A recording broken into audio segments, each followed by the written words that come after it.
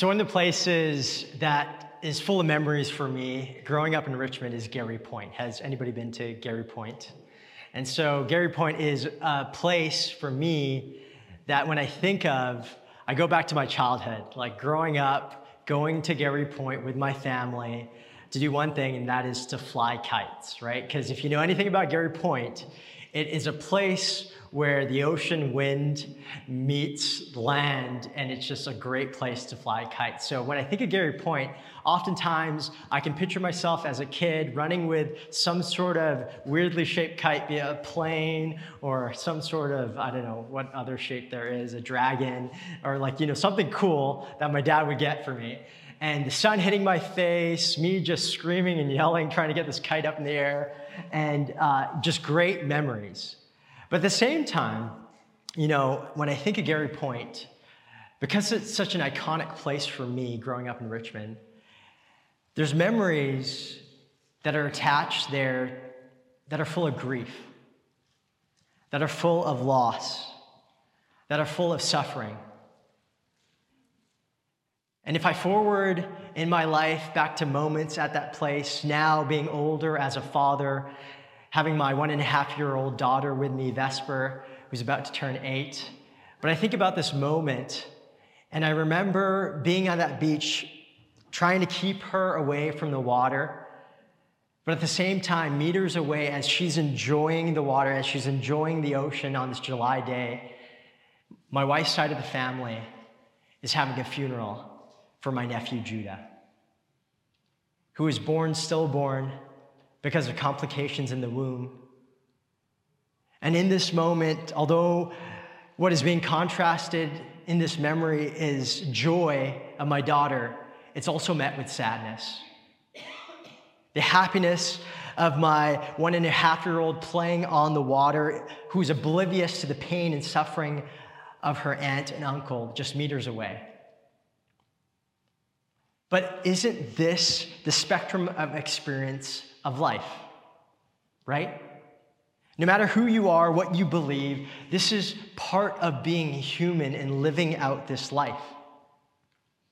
Even as we've gone through the book of Acts these past couple months, it's been a spectrum of experiences. We've seen Dr. Luke at the beginning of Acts tell us about, in Acts 2, an eyewitness account of God pouring out his Spirit, revival breaking out. And as Peter preached the gospel to these people, 3,000 come into the kingdom of God and become the church. But also, as you continue to read Acts, you see, as we've shared, eyewitness accounts of death and suffering. In fact, as we sum up the series this morning, we end with Paul suffering in Rome, as Pastor Dan just read. Suffering in chains, awaiting trial, in house arrest. And verses before 17, you will see that he went through a storm at sea. He was shipwrecked. He was bitten by a snake. In fact, if you look at Acts 21, all the way to 28 that we just read, you could entitle it The Suffering of Paul. Those are the stories that are included of Paul's life. But in spite of all that, what struck me as I was putting together this message this week was Paul's zeal, his passion to spread the gospel in the midst of all his suffering. The joy, the encouragement that he experienced, as we see in Acts 28:14, when they finally get to Rome. Okay, this is the moment that what was started in Acts 1:8, that Jesus sent his disciples to go and spread the gospel to the ends of the earth, we see it being accomplished in this moment in Acts 28, verse 14, where they come on shore. There we found some brothers and sisters in Rome who invited us to spend a week with them. And so we came to Rome. The brothers and sisters there had heard that we were coming, and they traveled as far as the Forum of Appius and the 3 taverns to meet us. At the sight of these people, Paul thanked God and was encouraged. Paul is encouraged despite of everything that is happening to him, and he sees the gospel spreading. Not only that, I love how this book ends, okay? It's a bit of a cliffhanger ending, but in verse 31, again, in the middle of a house arrest, in chains, he proclaimed the kingdom of God and taught about the Lord Jesus Christ with all boldness and without hindrance. Despite his suffering, again, he endured all of this. He kept sharing Jesus. He kept preaching the kingdom. He kept spreading hope. And this is the question that kept coming to mind as I was reading this story after story after story. How did the suffering he experienced not lead him to despair? How did the suffering that he experienced in the last years of his life, some scholars say, did not lead him to a complete loss of hope? That's what despair is, right? Because some of you in this room might have been there, right? That place of all lost hope, of despair. Maybe that's where you are right now in this moment, going through a season of suffering. Asking God, where are you? Asking God, why is this happening to me? Trying to make sense, trying to bring meaning, not finding answers. You know, I've been at those points in my life. One point that just comes to mind every time I think about suffering is in my early 20s, where I reached this rock bottom moment of despair. Trying to find meaning in the midst of the suffering that I was experiencing in my life, not having any purpose, coming to the point of despair that I was convinced that this life was not worth living. So in that moment, I tried to commit suicide, but by God's grace, he saved me from going through with it. And a couple months later, I found myself back re-surrendering my life to Jesus. But in this past year, I have to ask the question, have you been at that point of complete loss of hope? Because even this past year in 2022, I have been there. Dealing with the loss of a loved one, dealing with the loss of a job. Maybe for you, it's the loss of a relationship. Maybe for you, it's watching a loved one of yours suffer. Maybe for you, it's the loss of meaning or the loss of hope. Time and time again this past year, I was in this weird place where I was trying to find a job. Some of you know my story, but I couldn't find a job. And in the midst of all of that, everything that I was going through, I was asking myself this question, God, where are you? What have you called me to do if not to pastor?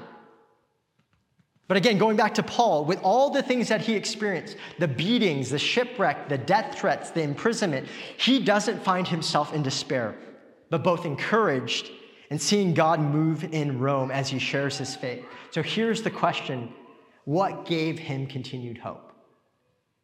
Right? What gave him continued hope? Because when it comes to suffering, there's two places you can go. One is despair, as we just said. The other place is hope.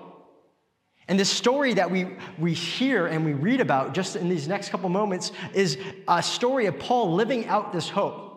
This story illustrates that he kept moving forward no matter what obstacle comes his way, no matter what hardship let him down. He kept moving forward. And I love Eugene Peterson when he talks about hoping. He says this. We see it illustrated in Paul's life. He says this, hoping does not mean doing nothing. It is not a fatalistic resignation.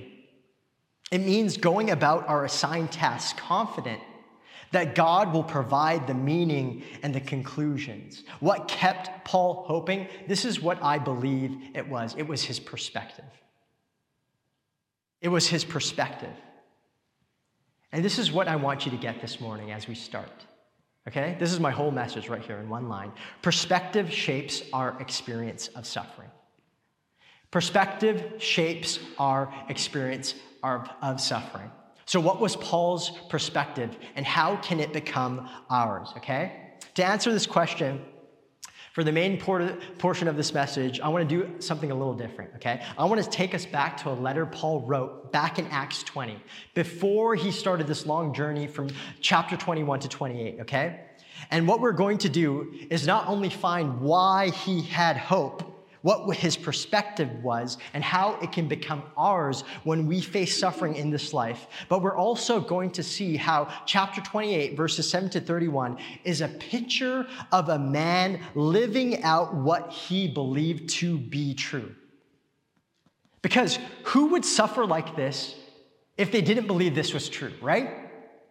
Who would go through all of this, like Paul just did, if he didn't believe the words that he wrote were true. So, Romans 5 is where we're going to go for a couple minutes this morning, okay?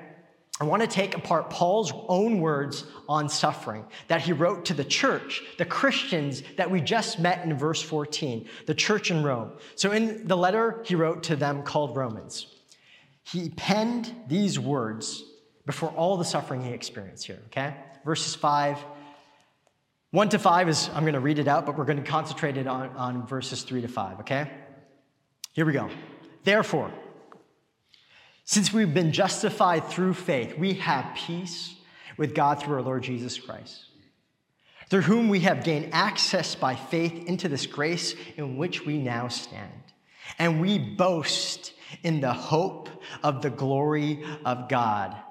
Not only so, but we also glory in our sufferings, because we know that suffering produces perseverance, character, and character, hope. And hope does not put us to shame, because God's love has been poured out into our hearts through the Holy Spirit who has been given to us. When we moved back to BC about a year and a half ago, I really thought this transition from Ontario back home to BC, as I said, me and my wife grew up in Richmond, was going to be smooth. Like just really smooth, back with family, back with friends, some that I see in the crowd this morning. And although at first it did feel smooth, it did feel like coming home and it was all great, really quickly, it turned out to be one of the worst experiences of my life. One of the hardest seasons that me and my wife had to walk through as a couple. And the biggest part was coming back, believing that God was calling us back to BC at the start of 2022. I couldn't figure out what was next, as I said.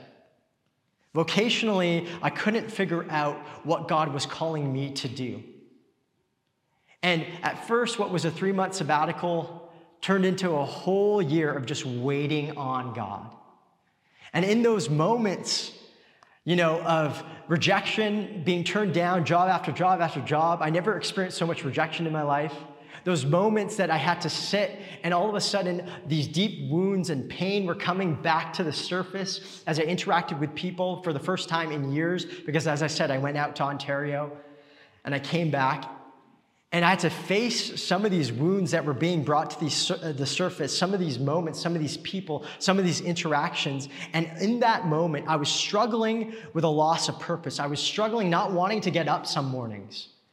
And some nights, indulging into escapism just to numb the pain.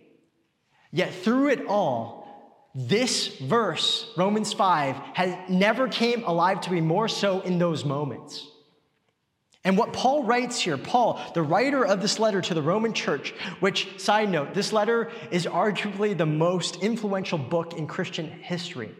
But this is what he writes. He starts out with this: therefore, pertaining to everything he just talked about in chapter 4. So to give us context, to give you what he talked about, he just finished talking about the process of justification.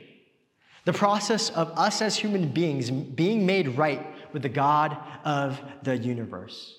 When through faith, we believe that Jesus was the Son of God, sent to live a perfect life in our place and die for our sins on the cross.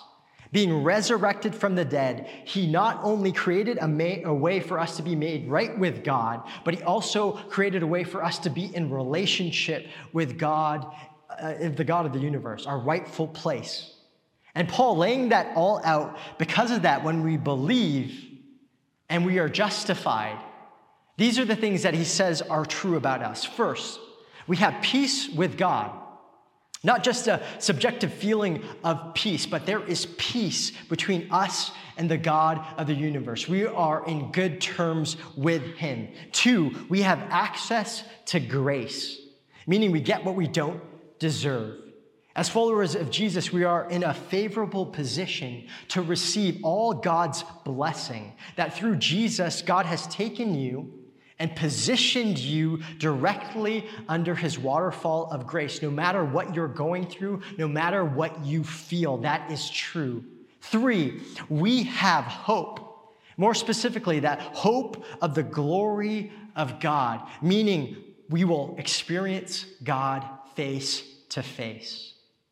When he makes all things new, and we get to experience the new heaven and the new earth. That is what we're looking forward to. And I love how one author puts it. By itself, heaven can be an abstract, unappetizing idea. But if you come to taste access with God and realize how intoxicating it is just to have a couple drops of his presence on your tongue, you will desire to drink from the fountainhead. That desire, he writes, focus and joyous certainty of the future hope is called the hope of glory. Here at Port Kells Church, as we gather every Sunday, that is our hope. That as we gather into the presence of God, that you would experience, that you would just get a couple drops of his presence, that you would experience that, and it would leave you wanting more of Jesus as you leave this place. But to sum it up, to put it even simpler, okay, what I just said is that if you follow Jesus in this place, first, you have been set free from your sin, past, present, and future. You have been set free in the present to enjoy a relationship with the God of the universe. And in the future, you will experience the freedom and life lived in the full, being in the very presence of God's glory. And in light of all that, Paul comes in verse 3 here in Romans and says this: we also glory in our sufferings. We also glory in our sufferings. This is what this phrase doesn't mean. We don't rejoice for our sufferings. For our sufferings. The verse says in, not for. Otherwise, that would be masochism. Some people who deal with their unworthiness and guilt need to feel punished in order to deal with those feelings. And a lot of those people deal with the feelings of unworthiness. You know, I've been through times in my life that I felt that unworthiness, but feeling unworthy is not what it means to glorify, or as James says in his book in chapter 1, to count it all joy, to rejoice. Neither is it a way to justify yourself, meaning some people, because they have had a hard life, think God owes them, but that is justification through works. But as we just said, it's all a gift of grace. What we need to do to understand this verse rightly is we need to process and filter suffering through the grand gospel narrative that starts in Genesis.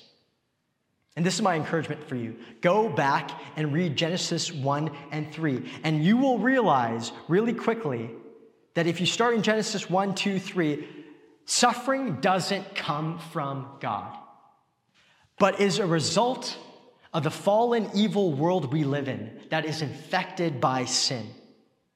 Reading Genesis 1 and 3 for yourself will come to the conclusion that God makes the world and it is good. It's a blissful place, void of sin, suffering, and evil. But Adam and Eve, instead of trusting God, try to become like God by eating of the fruit of the knowledge of good and evil. And the consequences of that decision, of that action, is that they have to leave paradise. And as they leave the garden of evil, they enter into a world that is full of suffering, affected by sin. Hence, as we live this life out on this earth, we will be affected by the climate of sin, evil, and suffering that is all around us. But that was never God's initial, original creation. God hates pain and the troubles of this life that we humans experience. And we should too. It grieves his heart to see his children suffer. And like a good father who can't stand to watch their children suffer, he came down to earth to deal with sin, the source of suffering, himself. This is what makes him trustworthy. And this is what helps us realize that we can relate to him.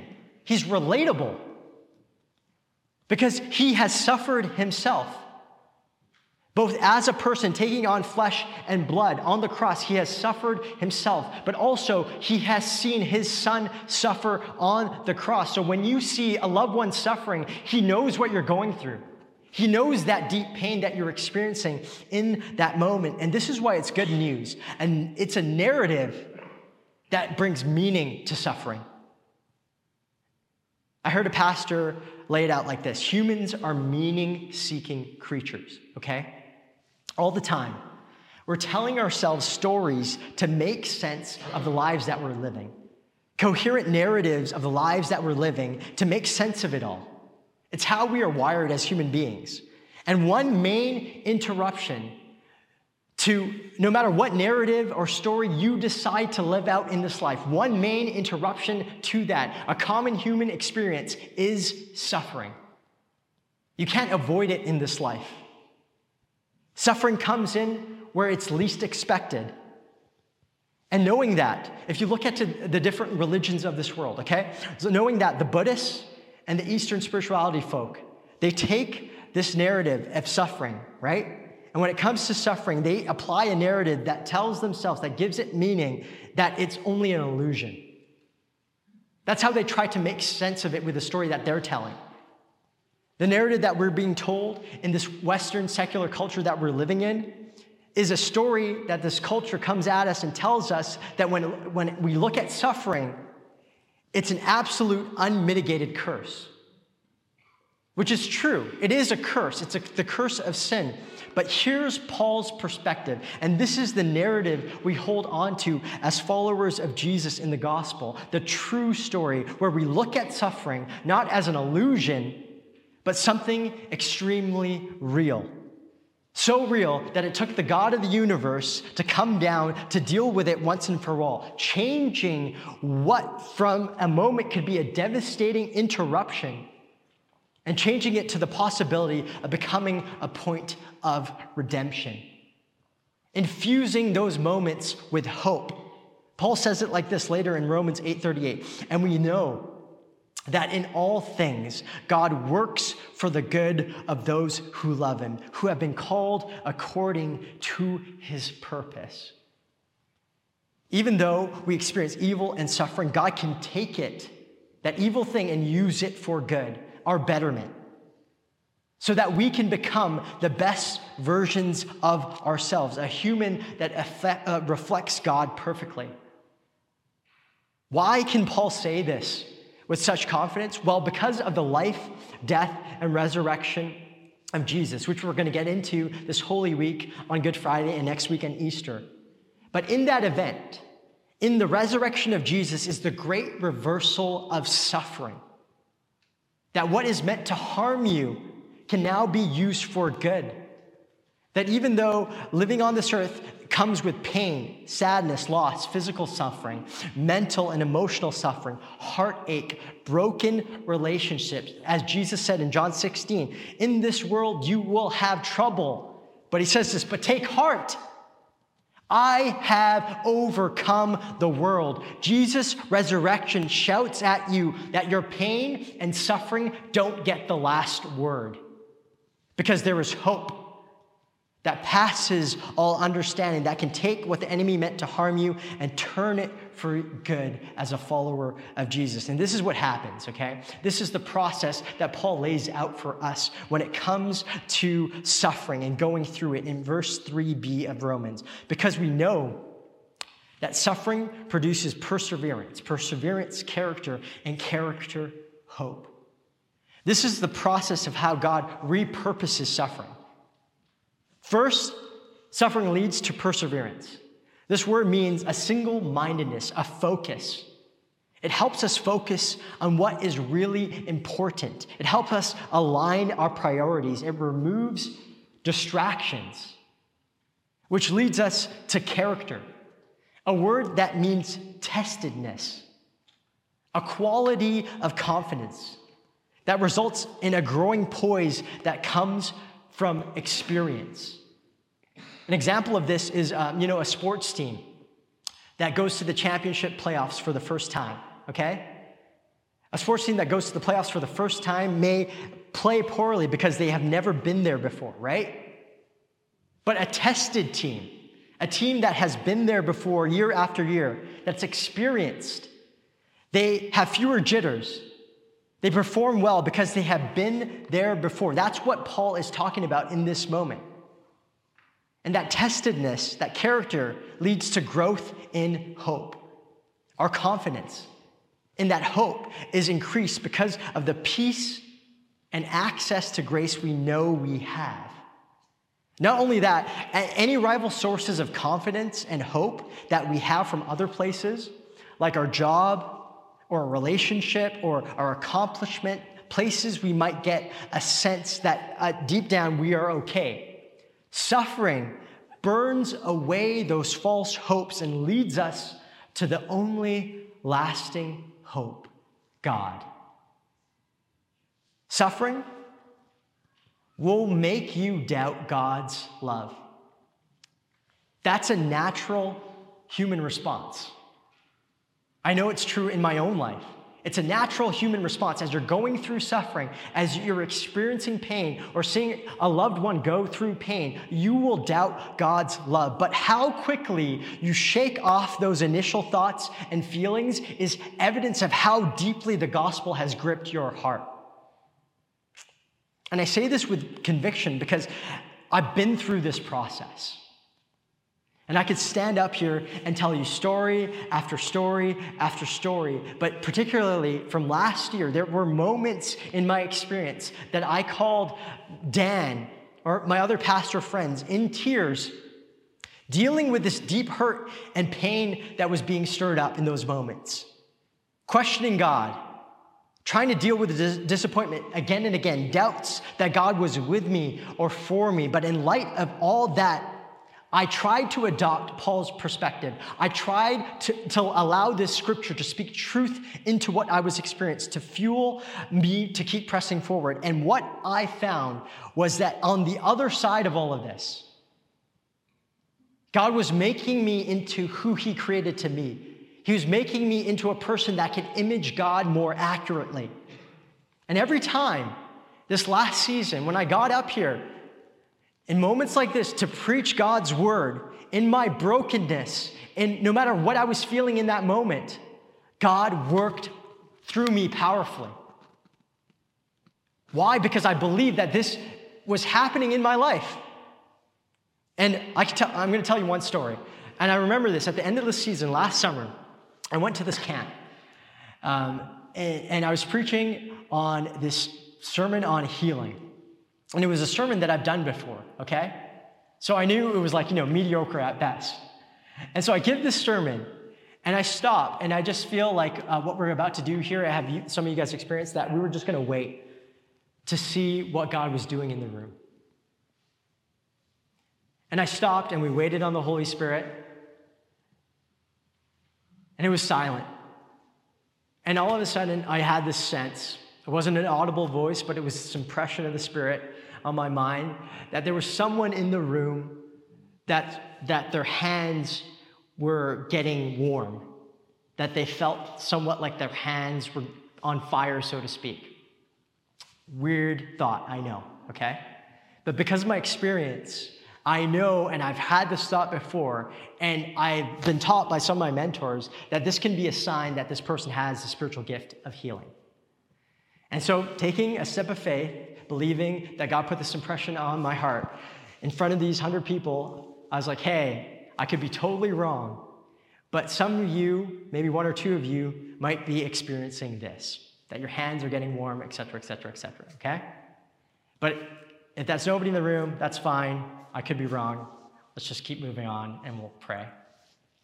As soon as I said that, I said hey, if that's you, stick up your hand really quick. I just want to pray for you. And in the corner of my eye, I see my buddy. His name's Dave. And I know him really, really well. And if anybody is skeptical to these things, it's my buddy Dave. And he kind of shoots his hand up with utter skepticism on his face. And as he does that, I remember his wife telling me that she was even shocked that his hand went up. And he stood up, shaking, because this is what he was experiencing. And in that moment, I just blessed what God was doing. I prayed over him just from afar. And I said hey, this is what we're going to do. We're going to go into a moment that we're going to pray for one another in the room that need to be healed, believing that God wants to move in this place. And in this moment, there was a woman on the other side of the room from Dave, okay? And she was praying in this moment. None of us knew this, in her heart, that Dave would walk over and pray for her because she was experiencing some major neck pain in that moment.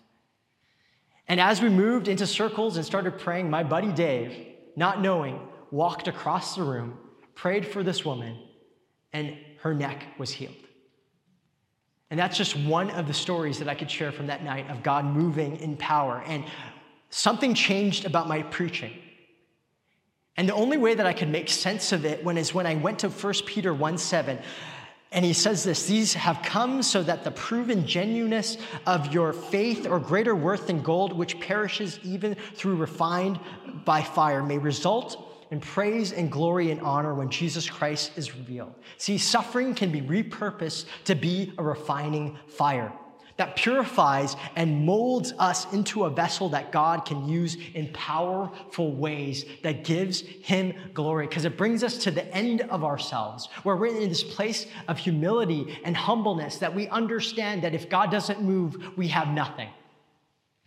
Glory and suffering are always tied together because Jesus' greatest glory came through suffering. His greatest glory came through the cross. And as you follow Jesus, I want to continue to drill this into you here at PKC. Jesus is our model.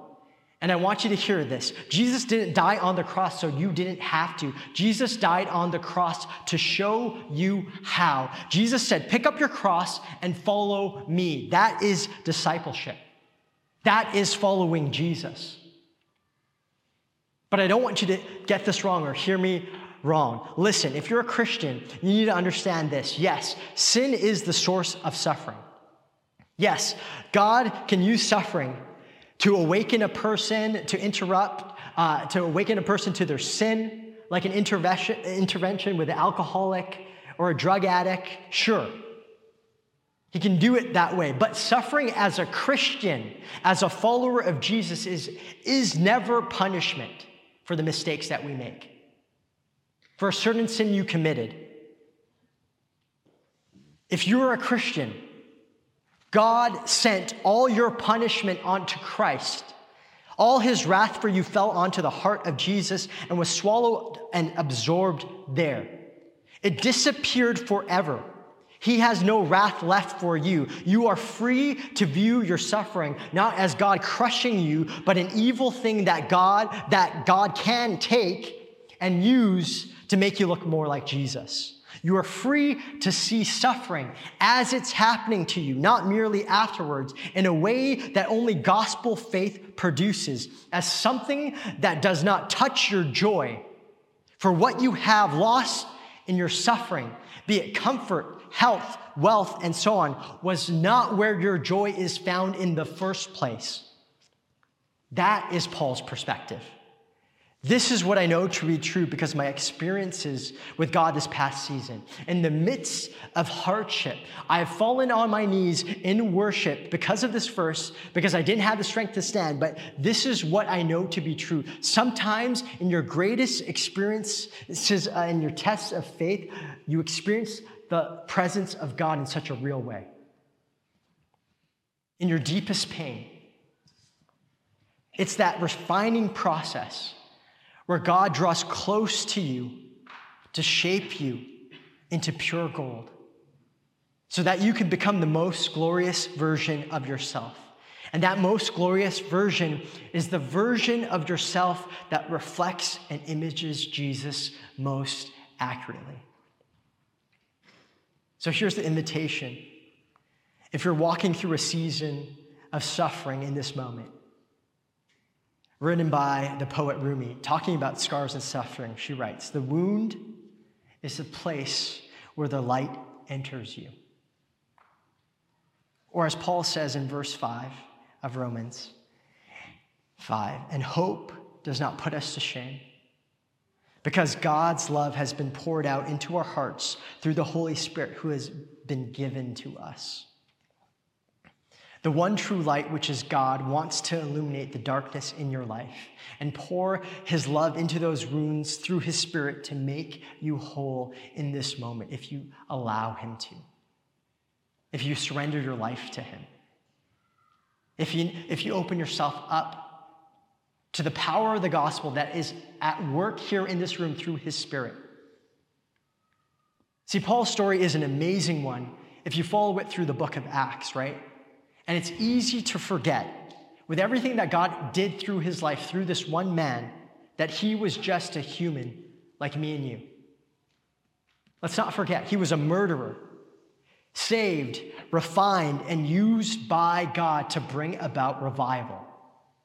What we've been talking about this whole series. Revival, to bring it full circle. Revival being where the kingdom of God breaks in and breaks through. And this is what I believe coming out of this past season, going through suffering that allowed me to experience all of this, brought me to a place of personal renewal in my own life when it comes to my walk with Jesus. And this is what I believe. The seeds of revival are individuals experiencing personal renewal in their own lives. That's the seed of revival. The seeds of revival are individuals who experience personal renewal in their own lives. When I say personal renewal, this is what I mean. That is a renewed intimacy with God, where heart and mind are electrified by the nearness of his presence. It's the burning center of that moment where scripture, prayer, and worship come alive in a holy, expectant way. And when you take the perspective of Paul, when it comes to suffering, your season of suffering can be turned into a season of personal renewal. And here's the potential of impact of just one person in this room experiencing personal renewal. Okay? Here's the potential. Just so that I can leave you and stoke your imaginations with what God can do through one person. If you haven't got it already from the story of Paul, I want to read you the story, okay? So bear with me. It's a bit of a long story, but this is how I'm going to end, okay? One person experiencing personal renewal. In 1738, John Wesley, having failed in his mission to the American South, sailed back to England with uncertainty about his calling and doubts about his relationship with God. After a series of heart-searching meetings with Moravian leaders, Peter Bowler, he made his way to Aldersgate Street. There, a personal breakthrough sparked a level 1 revival in the plowed soil of Wesley's soul. This is what he writes. In the evening, I went very unwillingly to a society in Aldersgate Street, where one was reading Luther's preface to the Epistle to the Romans. About 9:15, while he was describing the change which God works in the heart through faith in Christ, I felt my heart strangely warmed. I felt I did not trust in Christ alone for salvation. An assurance was given me that he had taken away my sins, even mine, and saved me from the law of sin and death. That impact of this moment, the writer says, though profoundly personal, would not remain private. Inspired by the example of the Moravian prayer vigil, Wesley gathered others, including his brother Charles Wesley and George Whitefield, to commit themselves to seeking God for a greater outpouring of the Spirit. On January 1st, 1739, 8 months after Wesley's Aldersgate encounter, a level 2 revival, or the next stage of revival, reignited as more than 60 people in Wesley's network of relationships felt their hearts warmed as well about 3 a.m. As they were continuing instant in prayer, the power of God came mightily upon them, and so much so that many cried out with exceeding joy. Okay, within weeks of that prayer meeting, the revival expanded, went out. George Whitefield led a preaching campaign in Bristol, and it keeps going, it keeps going, it keeps spreading. Revival went out and it impacted England, and the revival went out and it impacted the global world as we know it. That is what can happen with one man's life or one woman's life that experiences personal renewal. And although Acts comes to an abrupt end in verse 31, we see that God accomplishes through Paul what he set out to do in Acts 1 and 8. Paul's life is also an example of a personal invitation and experience of renewal leading to a global awakening. So here's the question. What is your perspective when it comes to suffering? Remember, perspective shapes our experience of suffering. The choice for some of you this morning is that you can let the suffering you experience lead you to despair, or you can lay it at the feet of Jesus in this moment. The hope of the world, who gives you a peace that passes all understanding and has the power to transform your life. So as we end this series, I want to pray again. I want us to just wait in silence, to invite this Holy Spirit to do whatever he wants to do. To apply what I just said, these verses that I just read, to your life, to your heart, to your mind. And if this is a new experience of practicing silence together as community, I love this quote by Richard Rohr. He says this: "We cannot attain the presence of God. We're already totally in the presence of God. What is absent, he writes, is awareness." Why do we wait? We wait to become aware of God's presence that is already with us in this moment. So let's pray and do that as community.